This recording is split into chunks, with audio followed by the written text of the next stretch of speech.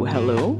Your QL fandom uncle and auntie are here with giant sunglasses, brown liquor in a flask, a folded $5 bill to slip into your hand when nobody's looking, lukewarm takes, occasional rides on the discourse, deep dives into artistry and industry, and most importantly, simping. Lots of simping. I'm Ben. I'm NiNi. And this is The Conversation. About once a season, we plan to swan in and shoot the shit on faves, flops, and trends that we've been noticing in the BL, GL, or QL industry. Between seasons, you can find us typing way too many words on Tumblr.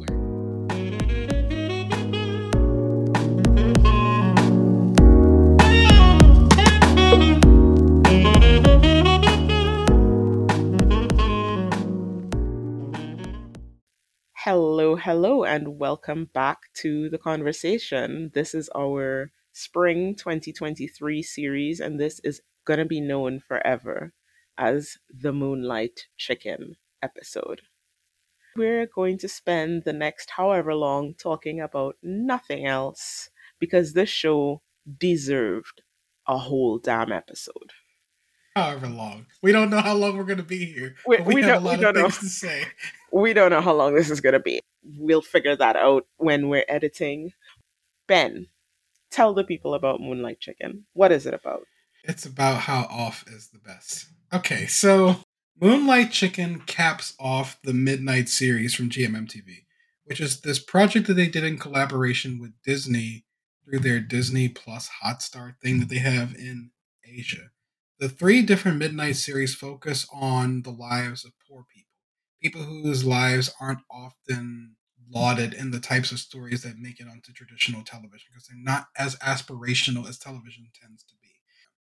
And then when we get to Moonlight Chicken, Alf ends up telling a gay found family drama with all of the romantic complications that come with being an actual queer person. And this falls out this way.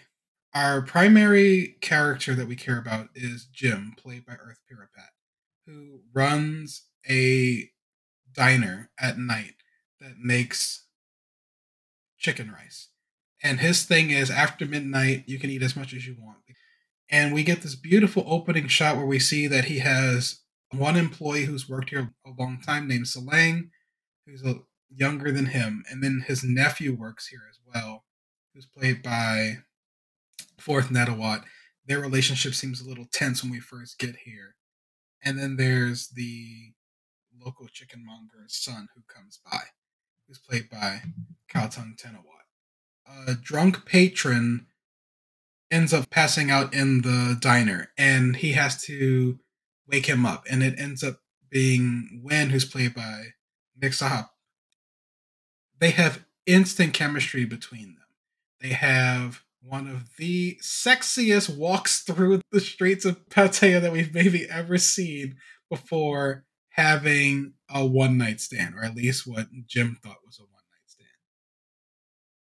Wen decides that it's going to be more, and from there, most of the complications of the show fall out, which involve Jim navigating this new potential romance with a new person, the angst that's going on with his nephew who's coming of age and resisting the pressures of his elders telling him what to do, Salang dealing with his girlfriend becoming pregnant, and Gaipa, Kautung's character, dealing with the realities that the man who he adores is not going to love him back. Which all eventually falls out into this incredibly gentle experience with a found family that ends up uplifting each other and giving them all what they need to live the lives they all want to live. That is a brilliant summation, as usual. My description of Moonlight Chicken, it's a family drama about 4 kinds of loves: first love, last love, unrequited love, and lost love. That's correct too. And it is so beautiful. It haunts me. We're recording our spring season earlier than we had intended. And one of the reasons that we are doing that is because I absolutely had to talk about Moonlight Chicken before I went crazy. So I'm really we are hoping this here. helps because I am dealing with some intense emotional hangover right now. I don't think I've had this few shows I've been watching since like 2019. Normally, I have like 8 to 18 shows I'm watching at a time. I am really at like 3 right now. Coming from the man who watched 90 something BLs last year, that is wow. I think that this year we're going to meet in the middle because last year I watched like 15, you watched 90 something. I think this year, based on what I'm seeing coming down the pipe, we're probably going to settle in somewhere about 50, and I might watch most of those, shockingly. That's a big deal for you, though. I know, but I mean, the winter Me, was I'm so only going good to to watch us. 50 shows. Is something wrong? The winter was so good to us. We watched quite a bit. Ben gave you the excellent synopsis. I gave you the Cliff's Notes version. And let's just dive into the things that we loved about this show. The first thing that I love about this show is that it is so pretty. It is so. I know. I just couldn't. I had to just get that off my chest. This show is gorgeous. The way that it is shot, the cinematography, yes, but also the direction. I have spoken before about Alf being a workman-like director, somebody who prefers to focus on his actors than his photography. He usually will work with somebody who will get the photography done in a very efficient sort of way, but Alf is not really somebody with a flourish to his directorial style from a visual perspective, from what we've seen that he's done so far. This show, because the show is being acted by an all star cast, and when I say all star, I mean everybody is an A plus and everybody is firing on all cylinders. So in terms of the work that Alf usually does in the director's show, which is a lot of character work and teasing out the emotions from his actors that he needs, he doesn't have to do any of that because his actors are so good in this one. So he can actually focus a lot more on the style of the piece than he would normally do because he doesn't have to spend a lot of his energy pulling things out of his actors. He is putting that energy into style, and it's paying dividends. It's paying so many dividends in this show because this show is just gorgeous. It's so stylish. It's so beautiful to watch. Alf, before this, has basically been adapting other people's work and then reconciling their vision with the needs of the screen. This is an original piece from Alf and his friends. And I am so thankful for that. You can feel so much of his own sense of himself as a queer person, his vision as a queer creator, and the homage he wants to play to other creators and directors. There is so much Wong Kar Wai all over this production. You can feel his love for that style, even though he references the what's the movie that Jim. Comrades, a Even though he notable references title. that film, I could feel Wong Kar Wai like homage to him all over this, particularly in the alley scenes we saw in the first episode. It's Yeah, just such a relief that GMMTV is starting to take these risks. Like we didn't necessarily enjoy Never Let Me Go, but I like that it was original. I like that they took the risk on making something that they have full control over, as opposed to having to reconcile fan expectations from what was written in a book. That's not always great. No tea, no shade against some of the writers, because writers get better, but a lot of the books that get adapted are some of their earlier works, and they've grown as writers since then. So I'm really excited that at this point in his career, they let Off do something that he wanted to do. And it's just so incredible. it's really just intense. And That thing you said just now about off doing something that he really wanted to do, it shows in some very particular ways. Alf, I think, is a person, and this is a lens that you view all his work with as you go through. You realize that Alf is a person who believes in radical compassion. If you go through Alf's oeuvre, he is always really gentle with his characters, especially the flawed ones. He is very compassionate. His work is very compassionate. And one of the things that comes across really strongly in Moonlight Chicken, and we talked about this as well, there isn't really a villain anywhere in the piece. It is all about flawed people who make mistakes, but the narrative treats them really gently and says, look, you made a mistake, but you can repair this mistake, or maybe you can't and you just have to live with it. But it doesn't chide or berate its characters for having made mistakes. And I really like that that is a running theme through Alf's work. It shows up so much here because there are characters that could have been villainized. They're characters that could have been treated a lot more harshly by the narrative than they Like that were. grandfather in He's Coming to Me. Whew, yes. Radical compassion is the only reason that strangulation didn't happen. The show, for all that it wrings you out, and it does wring you out, it is an incredibly emotional show.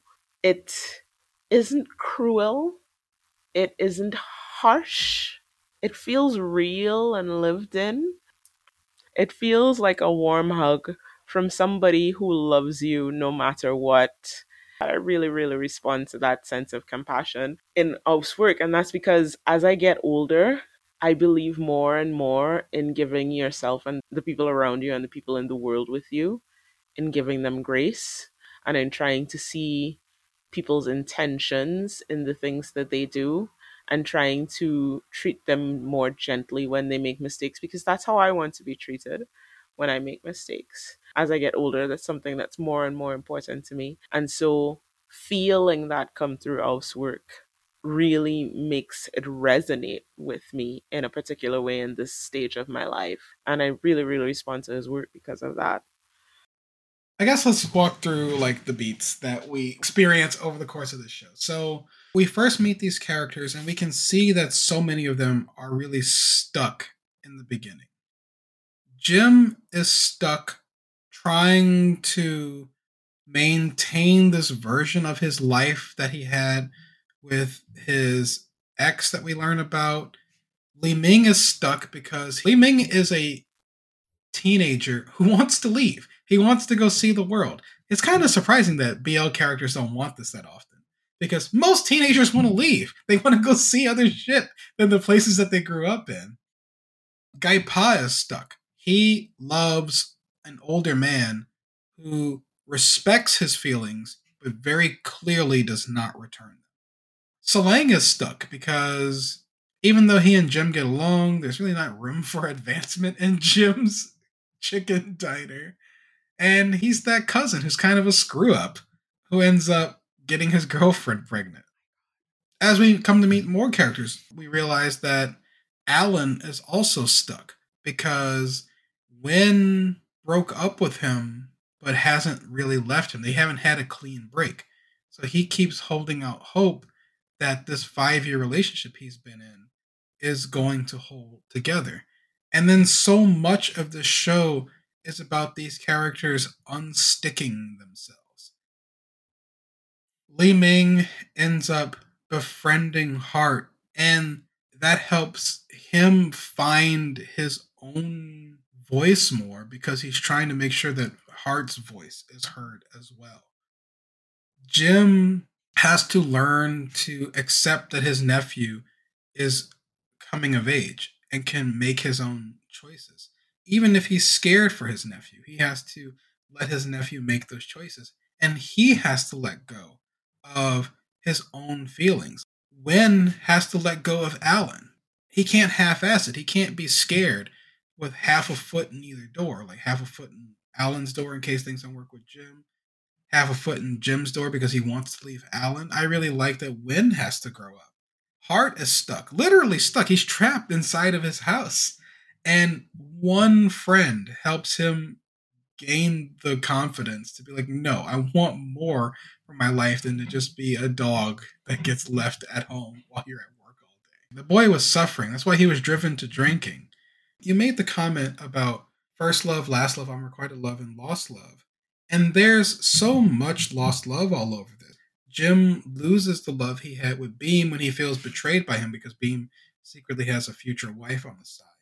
He's never going to get to make that right with Beam because Beam dies in a ferry boat accident.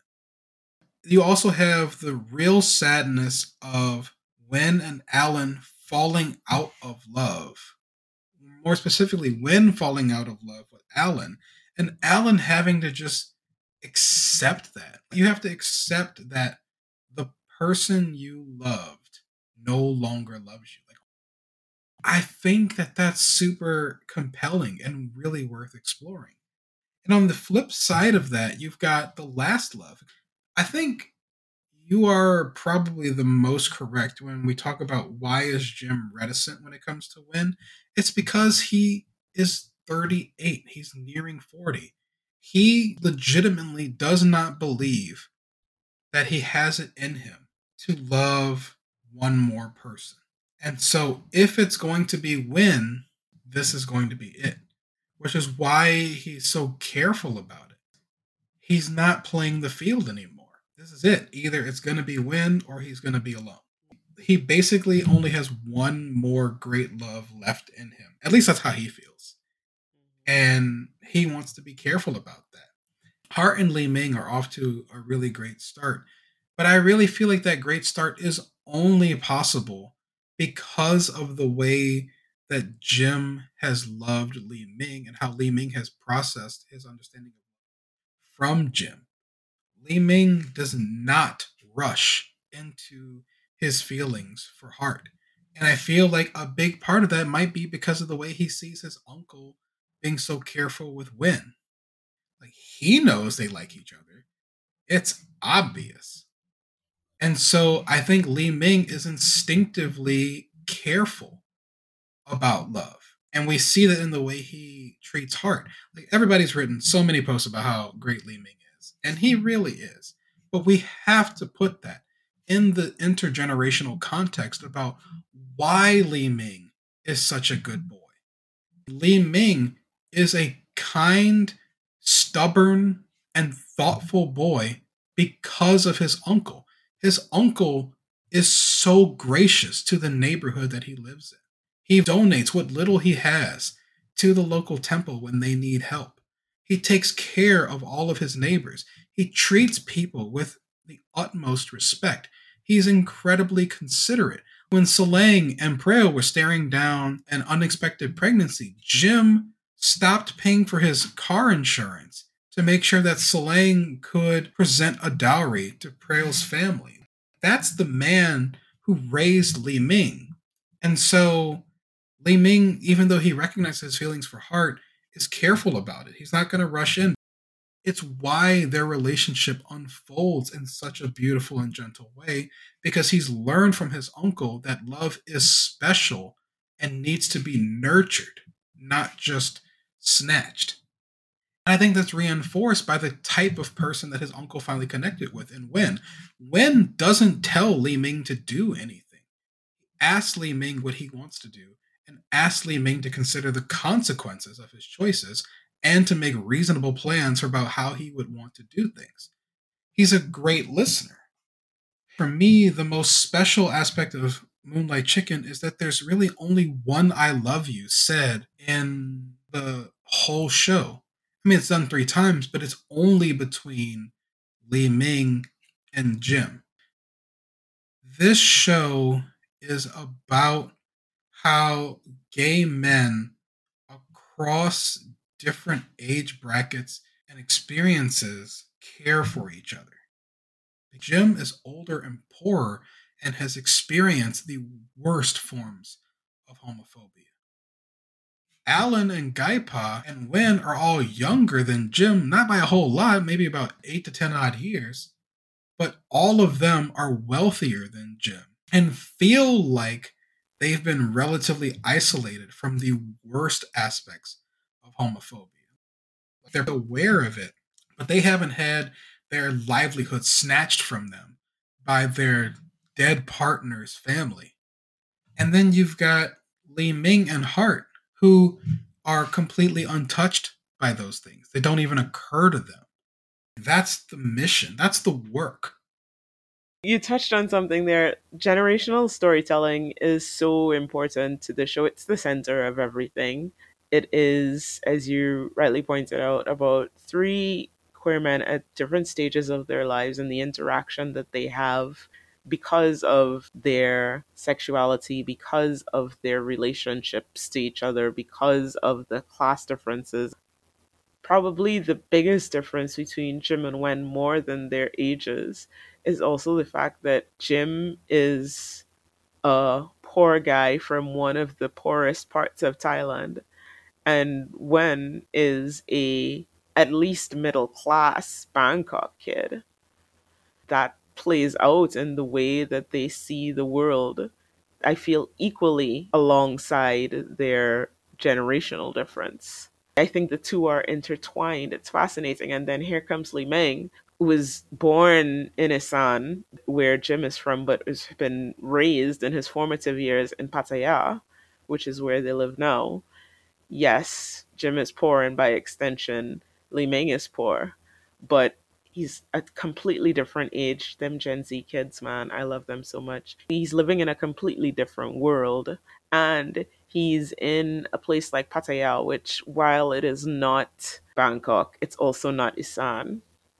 So it's the stew of age and class that's just so fascinating. And the fact that these three characters are from three different generations is so crucial to the storytelling and how their relationships play out. Wen kind of has to sit between Jim and Li Ming and translate them back and forth for each other, but also becomes the person in the middle that encourages them to talk to each other instead of talking at each other and past each other, and also points out to them a lot how alike the two of them are, which they are so alike, which is one of the reasons they fight all the time because they are so alike. They're just so alike at different ages, having been through different It's true. They're both experiences. really stubborn. They're both really principled. They And an both have a important really strong sense of justice. So much of Jim's whole, like, don't mess with these people, they have more power than us, makes so much more sense after the funeral because Jim has had everything literally snatched from him. It's not a hypothetical. Like, Li Ming hasn't had to stare that down. That's the big difference between the two of them. But they're both so righteous in so many different ways. And it's why they really struggle. And it's why their reconciliation is so important to me. Where Jim says, like, your life could have maybe been easier if you lived somewhere else. And he says, no, this was the right place for me to be. Staying Mhm. with you is the best. He gets in his feelings, but he says the things that need to be said. He says it twice, like after the funeral. He's talking honestly about how he feels uncertain about his mom and he feels uncomfortable about her sudden reappearance in his life. And he's like, I don't know if I love her, but I know I love you. Or later when he says, thank you for everything, Uncle Jim, and I love you. You're talking about all the things that Li Ming gets from Jim because Jim is the one who raised him. One of the things that Li Ming gets, which he actually extends to his relationship with Hart and the way that he treats with Hart, is that Li Ming understands community and the importance of community. And that is something that he got from Jim. Jim understands community in like a very instinctive way, and he passes that on to Li Ming. And you see Li Ming engage with that in his own way. And the way that he engages with that is that he finds community for Hart. He understands that he needs a village. Hart's isolation has come from him becoming deaf, exacerbated by the way that his parents have treated with him becoming deaf.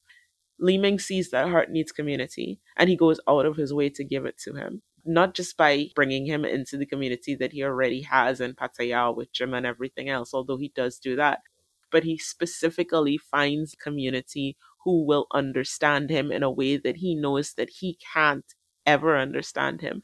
Because Hart is deaf, he needs deaf community. And Li Ming finds deaf community as a starting point for Hart to be like, okay, maybe this might not be it, but maybe from this I can find something else.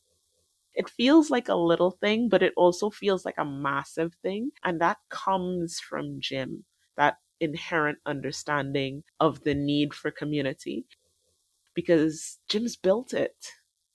He's built it all around himself.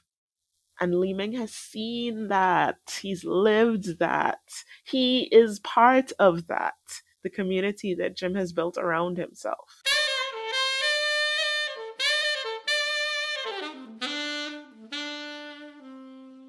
We'll come back to the Ugh. mushy stuff in a bit.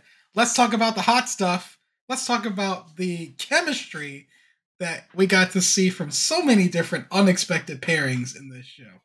Who, listen. Everybody's going on and on about, oh, this is why they should let all the boys work with each other. And yes, I completely agree. Could totally and utterly agree. But I want to start by talking about Earth and Mix. And Mixes, I'm gonna drop my F bomb here. I'm taking it out of whatever other episode we recorded it in. Mixes fucking fuck me eyes every time Wen looks at Jim. It Like, is so insane the way Mix looks at Earth like he wants to climb him constantly. I gotta say this. As a Thousand Stars fan who cannot rewatch it because it's so frustrating, it was so correct of them to start with a one night stand. We at least got to release that bit of tension. And it was actually very clever of to decide we're going to shoot this without any mouth to mouth kissing. Such a great choice. The tension between them isn't hypothetical because we know that they want to do it. It's not like we believe they want to do it. We know they want to do it. because they But done it. but they're not for totally valid reasons. It makes the sniff kiss in episode 7 that much more satisfying. And it means when they finally kiss in episode 8, you can feel the yes, yes, I'm home energy of it. That is not tied up with their finally fucking energy. I just love the way that their energy has peaks and valleys throughout the show because of the one night stand. Their chemistry and their interpersonal energy starts out really high. And I always go back to the whole sequence of the night they met, but specifically, there's a scene in that sequence where they're walking through the alley, and there is a specific look that one gives Jim right before he just plonks his head onto his shoulder. Mm-hmm. How do I even describe this look? Mix is just the most seductive person at GM. You really, really, really believe when they hit that alleyway and one just starts touching on Jim. Every chance he gets, he puts his head on his shoulder, he brushes his hand past his. You feel this energy like, I need to touch you or I'm going to go insane kind of I energy. like their energy because they feel so gay. So many of the BL boys we get, they are new to sexual attraction. Jim and Win clearly are used to having sex with other men. There is a very, very strong sense of familiarity when it comes to male male intimacy and attraction in their dynamic. You can see them maybe pulling from the plays that they had with their former partners and trying to reconcile some of that along the way. but it's just so refreshing to see two gay men who aren't like, I've never been with anyone before. I don't know how any of this works. It's like they know. Don't worry. There's not going to be any fumbling in the dark here. These are two people who know what they're doing and they want to do it to each other. First and mix. Ooh. You want me to go first or you want to go first? Oh, I'm going first for damn sure. We get a scene at the beginning of episode 5, which is a flashback scene to the good times in One and Alan's relationship. So in this instance, it was their first anniversary. The lived inness of their intimacy, not just the sexual attraction part of it, but the general intimacy that the two of them have, the couple play that they're using. I would like to see a first and mix show. I would really like to see what that looks like because I bought it 100%. Then when it does turn sexual at the end of the scene, man, I was so mad that they left us at the bedroom door for that one. That comes from two actors. Mix has those lethal eyes and that whole demeanor, and First is insane. Just insane. That man could have chemistry with a rock. Let me hear you, Ben. Let me hear you. What I think is really impressive about what First and Mix do with those two is make us believe that they had been together for 5 years and that it soured. I like that we got to see that things that were cute early on just stopped being cute for when. Like Alan's tendency to double speak and be a little bit sarcastic. His very particular nature about certain things. Even the kind of the way he likes to keep mementos. Like you can see the things that started off cute and stopped being cute. With so little time, they make us believe that these two genuinely enjoy each other. And also, they genuinely broke as a couple. They say some really ugly things to each other. Telling the person who you exchange rings with, I don't love you anymore, as you point at them and poke them in the chest, that's already intense for Westerners, but Thai people do not like pointing at each other. That's one of the rudest things you can do in Thailand. So that stood out to me especially because that was him being as mean as I think he could muster in that moment. It's the kind of pain you can only inflict on someone that you've been that close to. And it really hurts me because you can see how much Alan loved Win. I feel for Alan because I'm the quiet, diligent type who tries to secure my finances to make sure that I can be alive decades from now. And Alan is a banker. He clearly worked hard to make sure that he and Win were going to be secure for the future. He seems to take his role of primary income very seriously for making sure that they're okay.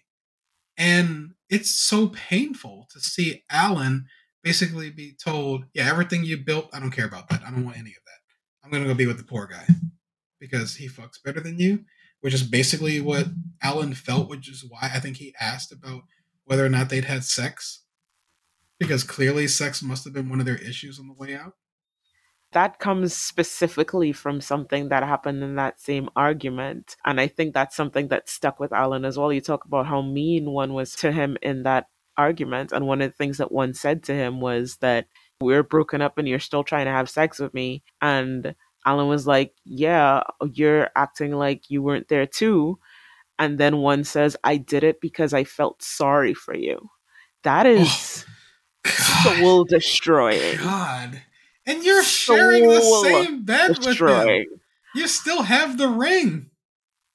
That is a soul destroying thing to say to somebody, and it would stick with Alan so that when he sees one with this other guy, That's the first thing he immediately goes to, because that thing that one said about sleeping with him because he felt sorry for him is stuck in his head now. So in his My head, sex had to goodness. be part of the problem. The layers of the Alan one relationship. I love that one is wrong in the way that he deals with Alan. It's true, and I don't think we've acknowledged that a lot as a fandom in all the things we talk about. It's not wrong for Wen to just stop loving Alan. He doesn't have control over how he feels. But it is cruel to break up with the man, keep the promise rings, share the bed with him, let him continue to provide for you, and then run around the city trying to find someone else to be with while keeping him on a leash, making him think you just need to get something else out of your system. Alan is waiting for you to come home to him that he built for you. I like that one is allowed to be wrong, and that doesn't make him a villain.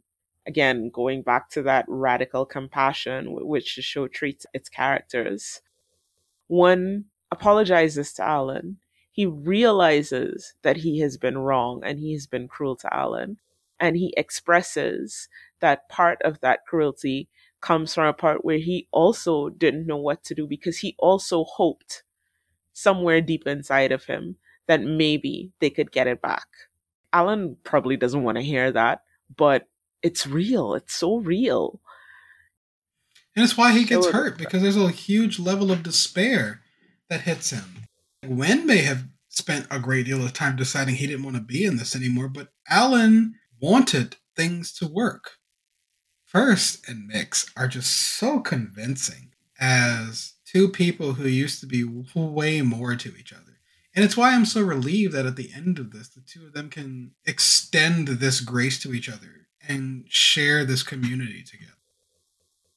we got to talk about Earth and Papang, man. Let's talk about Papa! We have got to talk about Earth and Papang. So Papang plays Beam, who is Jim's. Sucks. Yeah, for all intents and purposes, this is Jim's dead ex-husband. Let's just be real. That's what he is, right? He's Jim's dead As far as ex-husband. what Beam clearly wanted Jim to think of them as, they were partners. In engaging in some of that radical compassion that I've been talking about, I have been trying to view Beam in a different light from the way that I have been viewing him since I watched the show. So I have been trying to She's see. having a harder time with this than me. I am having a very hard time with it. I think it's also something that's a little personal to me, which is why I'm having a hard time with it. But I am trying.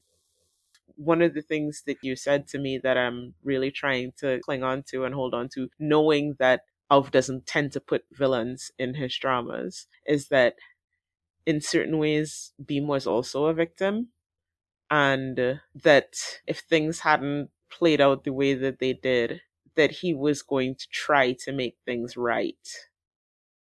Or I he think it never was you who gets the said that to chance. me. My But he point never was gets the chance to he make never things right. gets the chance. With everything exposed, he had to go home to make things right with the girlfriend. And Hmm. he promised Jim that he would be back. And I don't know what he would have done. In my heart of hearts, I hope that he somehow is able to break things off with the girlfriend and come out and protect Jim properly by doing whatever you can do under the Thai legal structures to make sure that what happens to Jim can't happen to him. I don't want to pretend to understand how the Thai inheritance system works. But I would hope that he would take steps to protect his partner because he doesn't. And Jim loses basically everything. Part of why Jim is probably so poor right now is everything that they had saved up was taken from him. If there's any villain in the piece, it's Beam's father. But I'm trying to see where Beam might have been coming from. And there's like a couple things in the text that really support that. When Jim goes to meet Beam's girlfriend, he thought that Beam was cheating on him with a woman. And then he realizes that no, actually, Beam was cheating on this girl with a man, with him. Yep. And that recontextualizes a lot in terms of who Beam was and what Jim meant to him, I think, for me anyway. It does give me a certain amount of new compassion. I'm still very angry with the character of Beam, but it does give me a certain amount of compassion. I think it's okay to be frustrated with Beam, but the question is always about life. Life is the future. Beam is the past. He made some choices that hurt people he cared about, but he can't undo them and he has no opportunity to make it right. And the question is, what do we do now with the debris that he's left behind in his wake? Burning ourselves up, hating him and disparaging him is a disservice to all of us because we saw in the chemistry that Papang and Earth brought to the table that Jim and Beam were an intensely devoted couple to each other. But Beam is selfish, the way the other ex describes. He hurt both of them by putting them in this situation because she Mhm. knew about Jim the whole time and hated Jim for it. She thought he was stealing him from her, but she realized Jim knew nothing about her. So how can she hate Jim when he's participating in something he knows nothing about? Which is why I think Jim goes out of his way later to tell Alan what he did at the funeral. Alan needs to know the full context of what's going on. Alan needs to reconcile what happened with his own life. And he can't just blame Jim, which is what he wants to do. He doesn't want to believe that the man he loved doesn't want to choose him anymore. It's easier to believe that the man you love was stolen from you. It's harder to realize that the man you love just chose something else. The way that the show is structured and layered, and how the themes layer on top of each other, and how scenes that don't seem connected at all end up being connected when you start pulling at a particular thread in the story. So many things come along with that thread that you didn't really expect to link up, but they actually do. That Jim Beam and the girlfriend thing does connect to the Jim Wen and Alan storyline, and particularly how Jim treats with Alan. Again, this radical compassion. Anyway, we're talking about Earth and Papang. To tie it back into something we were talking about earlier about how Jim and One feel like these sexually lived in characters. They don't feel like virgins. They feel like these are people who know what they're doing and they want to do it to each other. You see Jim with Beam, Earth and Papang together, and you get a little glimpse into the intimate side of their relationship. And it is fire. It is. It can't have been more than like There's like 10, maybe two 15 minutes. seconds of screen time. It's less than that. It's I not mean, even we a get half like 2 minutes, minute. like in total, we get like 2 minutes of them total. Yeah. We get like 15 seconds of their sexual intimacy. And I was like, whoa, Earth and Papang. And it's barely anything. It's not explicit. It's not graphic. It just barely exists. But in that little moment, you're like, ooh, I would like to see it. You know, Right? it's because the show is both in and out of the BL box. It's allowed to play around with some of the conventions, and you're allowed to see the characters being with other people, and it works out really really well, again because they've cast really good actors who make a point of having excellent chemistry with as many people as possible. I think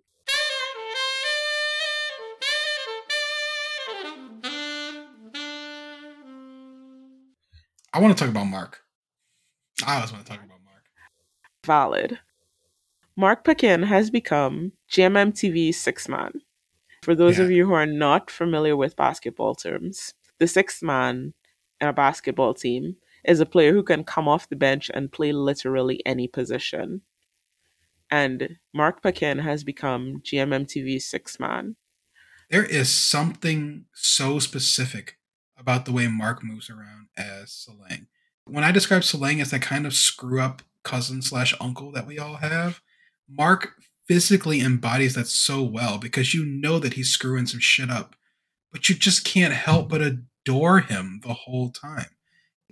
The scene with Mark that lives rent free in my head right now is when Jim gives him the necklace and the look of awe and gratitude that falls over Solang when he sees that. He didn't ask Jim directly, but he basically said, "Adopted dad, please save me," when they Yep. came to Jim about the baby. And he did. Solang knew it was too big of an ask, so he didn't ask directly, but he still got it.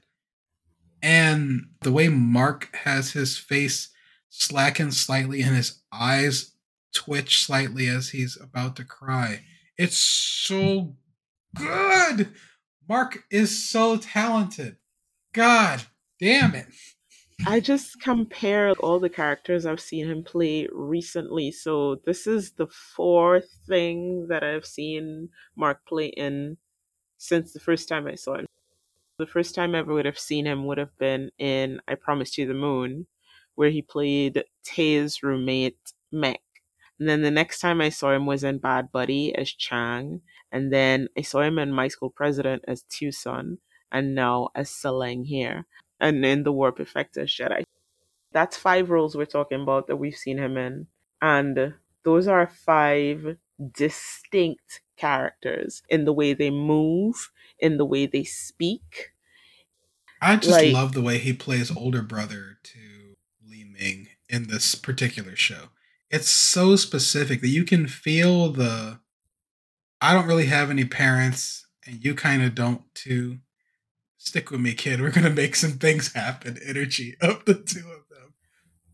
it's just something about Mark's physicality playing Seleng in particular. He's so much more careless in this role than I've seen him be in his other roles. The way he talks, his pronunciation is looser. The way that he walks is more slap Like happy. he lounges, he shuffles a lot. Yeah. It's just this very specific performance that he turns in as Seleng. Seleng is not a character with a lot of impact on the story. Seleng is mostly around. That's his role in the story. His job is to allow Jim, Li Ming, and Gai Pa to express their internal monologues. Mark was in every show I gave a 10 to from Thailand in the last week. Coincidence? I think not. I have to segue into talking about my MVP character for this next part. And I know we're Okay. not there yet, but I'm just going to go forward to it because I need to talk about Kautang and I need to talk about Gaipa. Gaipa is my MVP character for Moonlight Chicken. I actually saw this in your notes, and I've been most curious to hear this. So, what is it about Gai Pa as a character that makes you think he's so critical? Gaipa sits slightly outside the family unit that Jim has built. Gaipa sits slightly outside of every relationship within the story. Mm-hmm. But for all of that, when he's not there, you miss him. When he's not at Jim's birthday party, his absence is noticeable to the point that they had to stick in a liquor bottle and say, hey, he couldn't come because he had to stay with his mom. This is what he sent. He's not really part of things. He sits just outside of everything that the show is doing. But for that, he still feels in some ways really central to the point that you notice that he's not there when he's not there. I felt so sad for Gaipa that the only person who seemed to love him was his mom. When he sings at the funeral for her, he sings alone. He doesn't have any other relatives. The people who are here taking care of him are the adoptive family around him that steps up to take care of him. You can feel it in the hospital scene. When Guy Pa breaks down because his mom is gone, Jim catches him out of a sense of duty, but Solang doesn't bend down to hold Guy Pa, and neither does Li Ming. That made me so sad. This is the worst day of his life, and everyone is still weird about touching him. I'm like, God damn, y'all, what did this boy do? And he did nothing. He's just a sweet boy. And that's sometimes not enough. Him ending up with Alan is kind of interesting for me because they're both two really diligent types who have a lot of love to give that people don't want to take care of. People are calling the whole Alan Gaipa thing one of those pair the spares thing, and I don't agree. For one, we just see the beginning of them being interested in each other. They're not actually paired. We don't know what's going to happen to them in the future. That's the first part. Other than that, actually, the two characters, it does make sense that they would find each other because they're two people who have a lot of love to pour into somebody else. And they're also two people who need a lot of love poured back into them. The fact that he decides to continue to run the chicken business is huge because his mom was a pillar of that community. You can see Mhm. it in how she was surrounded when she collapsed. You can see it in how everybody that we see turns up for her funeral. You can see it in how she was the unofficial spokesperson when they were dealing with Marina. She's the one that the Marina guys came to talk to. Clearly, she had heft in that community. For Guy Pa, as much as he never really liked the chicken business, it does not seem right to let that spirit die, which is why he's going to continue it.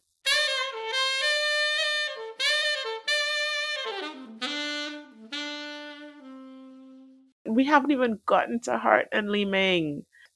All right, so I talked a lot about fourth in the My School President episode. Let's talk about Gemini. That boy is really good. Oh my goodness. Don't get me wrong. Gemini does a really great job in My School President.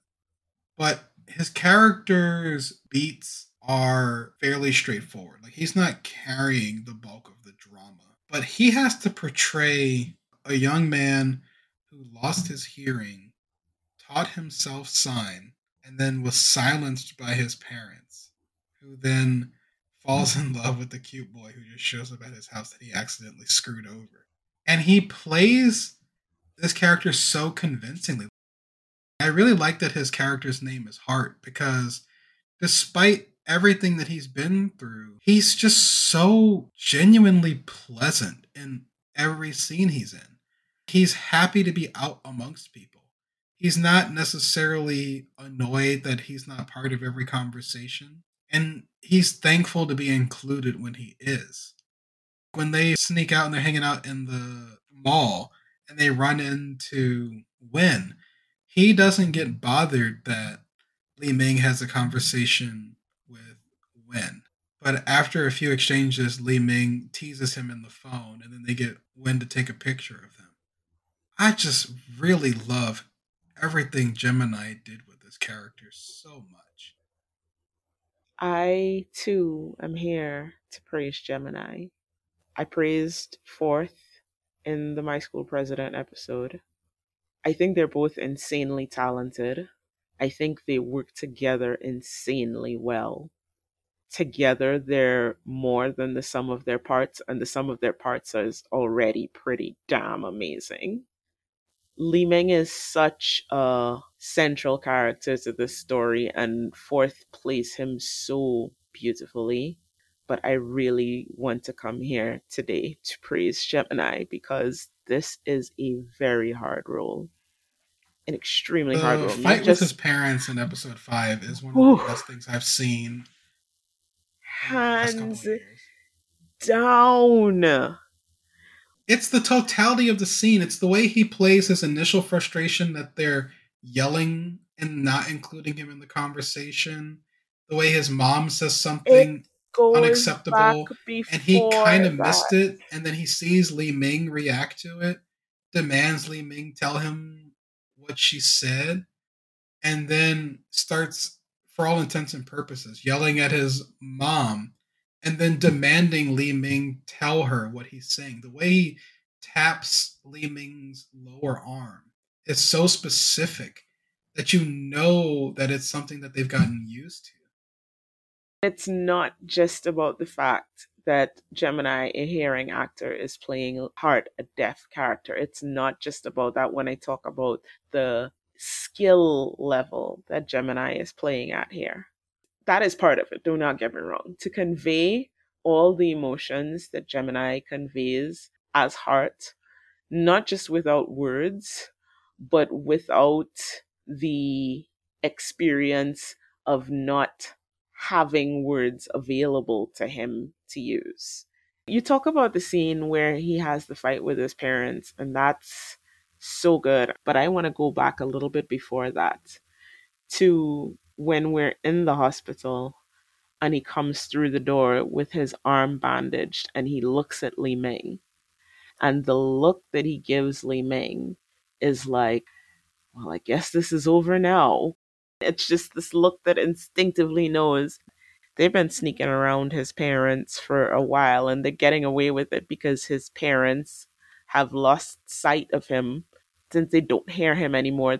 So he's had a certain kind of freedom inside his relationship with Li Ming, and he knows that's over now. I really love that the dad clocks their relationship almost instantly.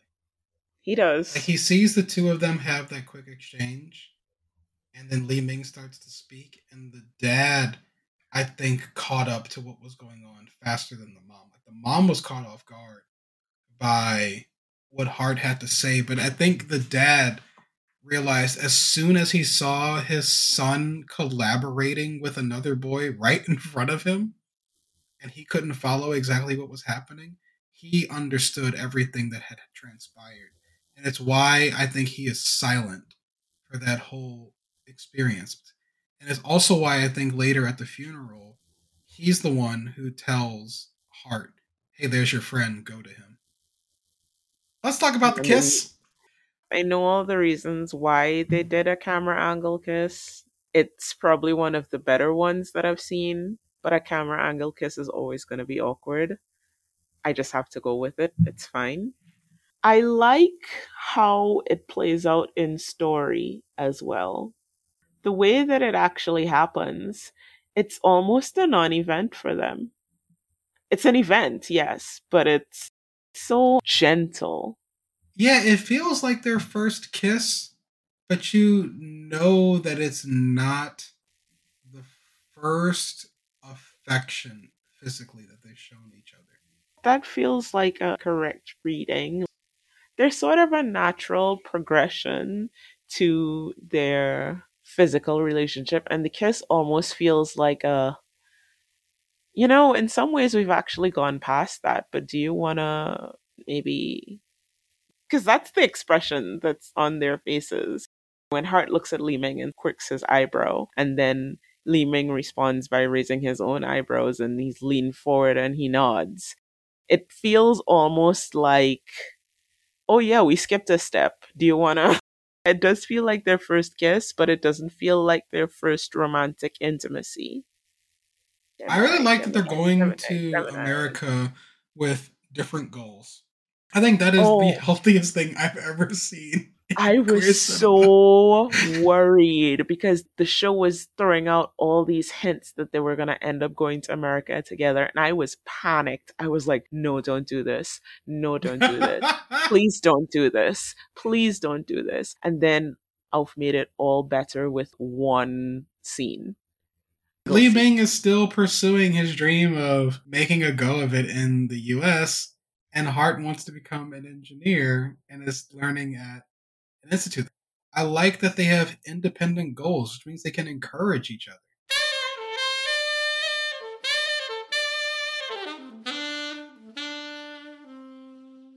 So, top of tops. Top episode. I'm going to say the funeral episode because Thai funerals are specific with the multiple days of things that happen at them. And I really like the way that we saw the full gamut of that. I really liked the way that it brings the whole community together. And I really like the way it serves as an impetus for things to come. I'm not usually a fan of moms dying in these stories. But if we're going to pursue that line, I really like the way it tied a lot of the threads together because there were a lot of these pots that were cooking in the show, and they needed something to happen to force people off of the benches that they were sitting on, being confronted with the mortality of life and how temporary this all is. That finally forces people to say the things that need to be said to each other. And it gets us the face washing scene into Li Ming's first beer. I wrote about this on Tumblr. It is so important to me that Li Ming had his first beer with his uncle in a conversation that's the first one they've ever had, it feels like, where Jim treats Li Ming like a person who has a say in his own life. With that olive branch finally extended, Li Ming softens so quickly. He tells his uncle how he feels. His uncle doesn't judge him for it. And you can feel the rapport that exists between them come rushing back. And that culminates at the end where they're having the dinner with Jam. And Jim teases Li Ming. He's like, yeah, he's all grown up now. He even knows how to jerk off. And the expression that Fourth makes is the most spectacular face that he's made yet. It's simultaneously like embarrassment, surprise, mirth because the joke was funny.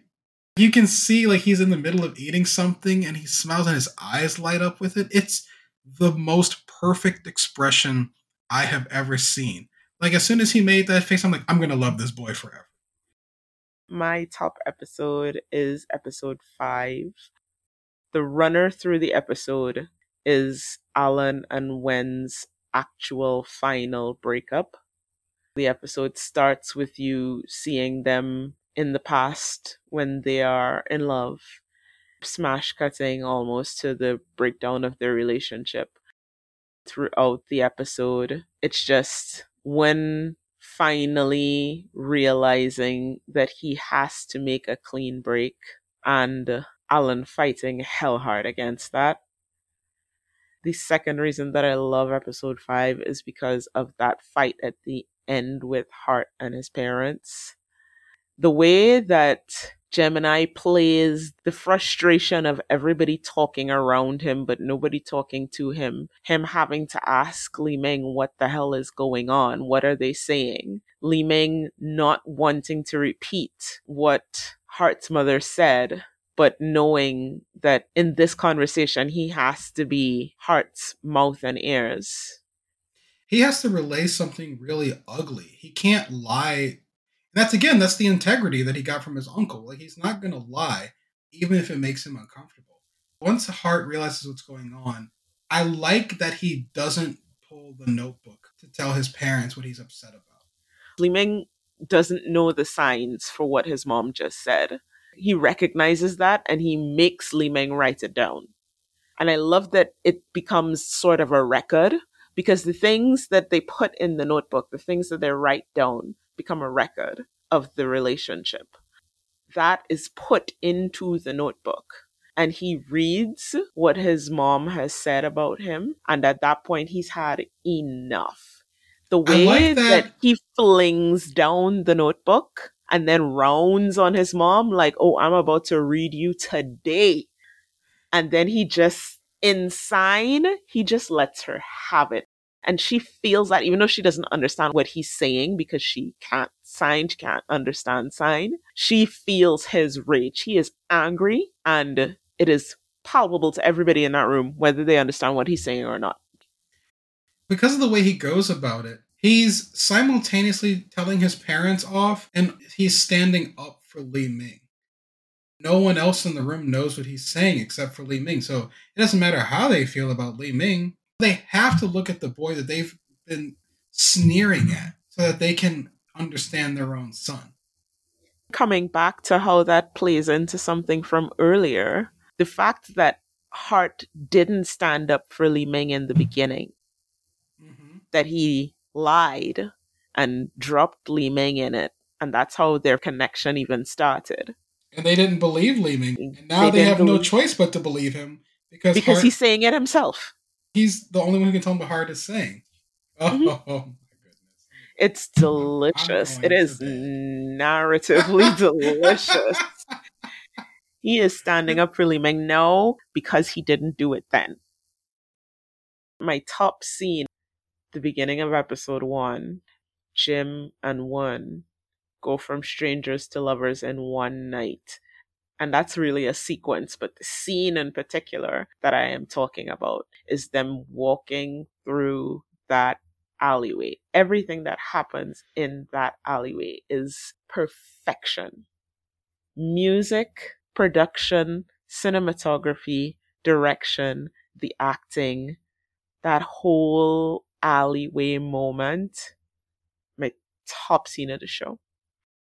My favorite shot is the first one of the diner itself. Yeah, it's such a strong opening. But my Mhm. favorite scene is in episode 8, and it's always about the uncle and his nephew. It's the when did you know yourself scene. There's so much that gets put aside and healed in that conversation. It starts with the funeral scene outside of the diner, but it's completed here. I am in a better place now emotionally, but I was literally like driving home from work, struggling not to cry, thinking about that scene.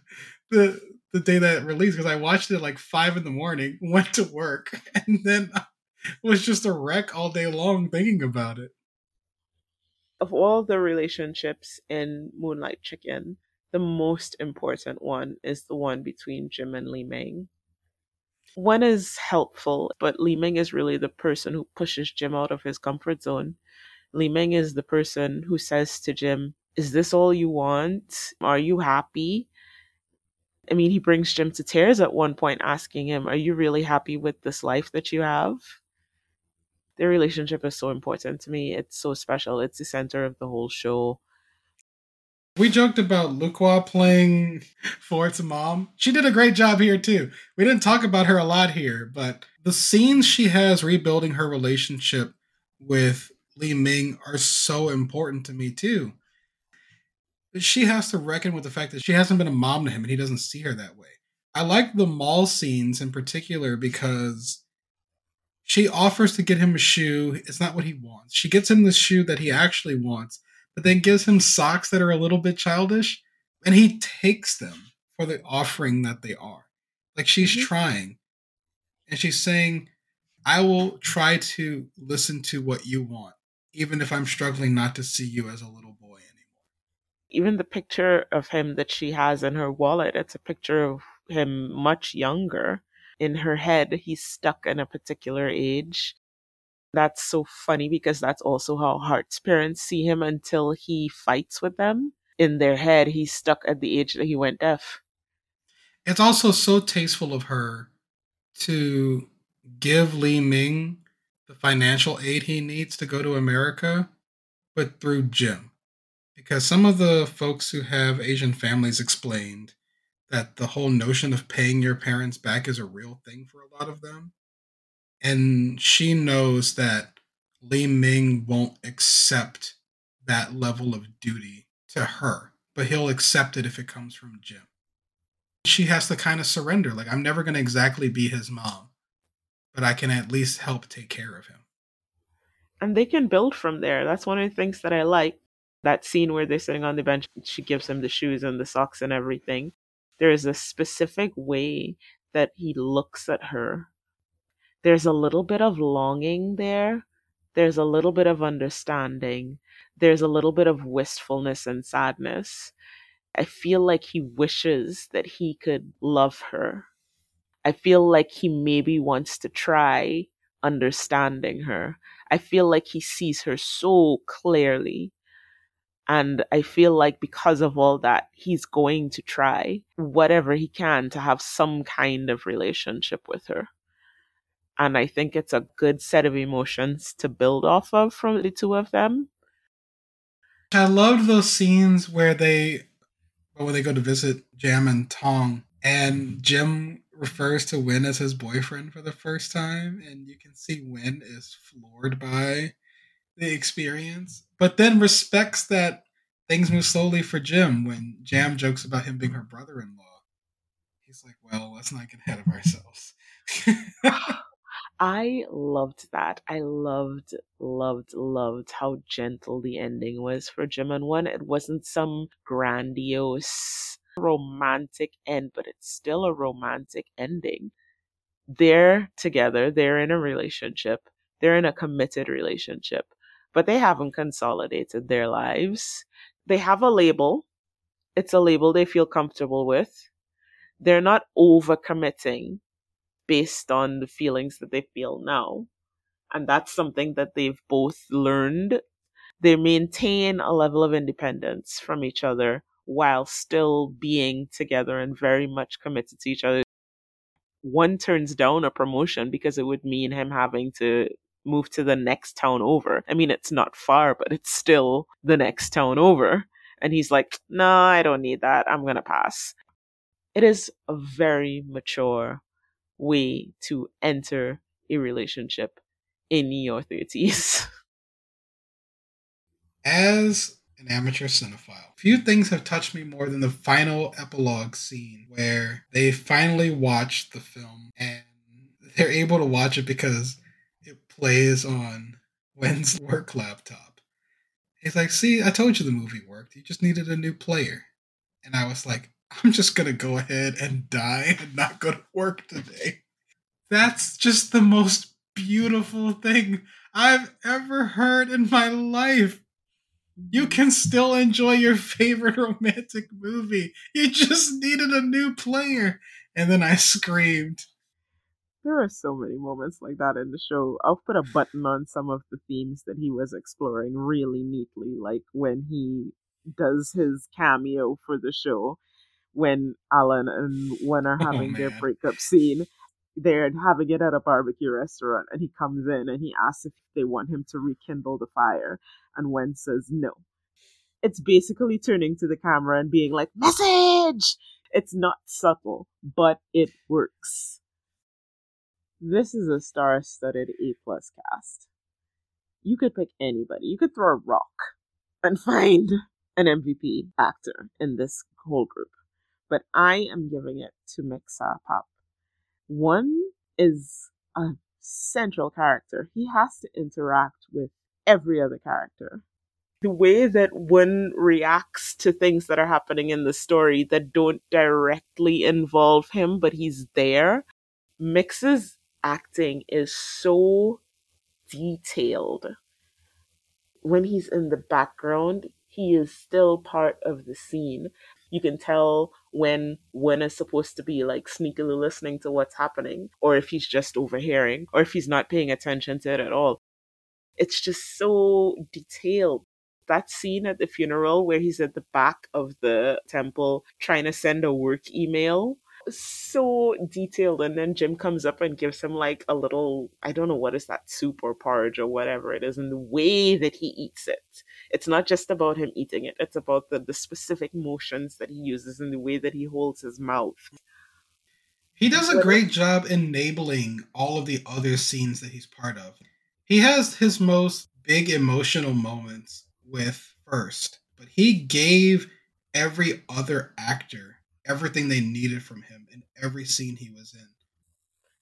when is in the back of the shot staring at Jim, if nothing else. And just that, man, fucking Mix, man. He's the MVP of the show. We could probably sit here for the whole night and talk Moonlight Chicken and not even scratch the surface of all the reasons that we loved it. So we're just gonna have to cut it off here. I know there's stuff that we haven't talked about, but go watch Moonlight Chicken, guys.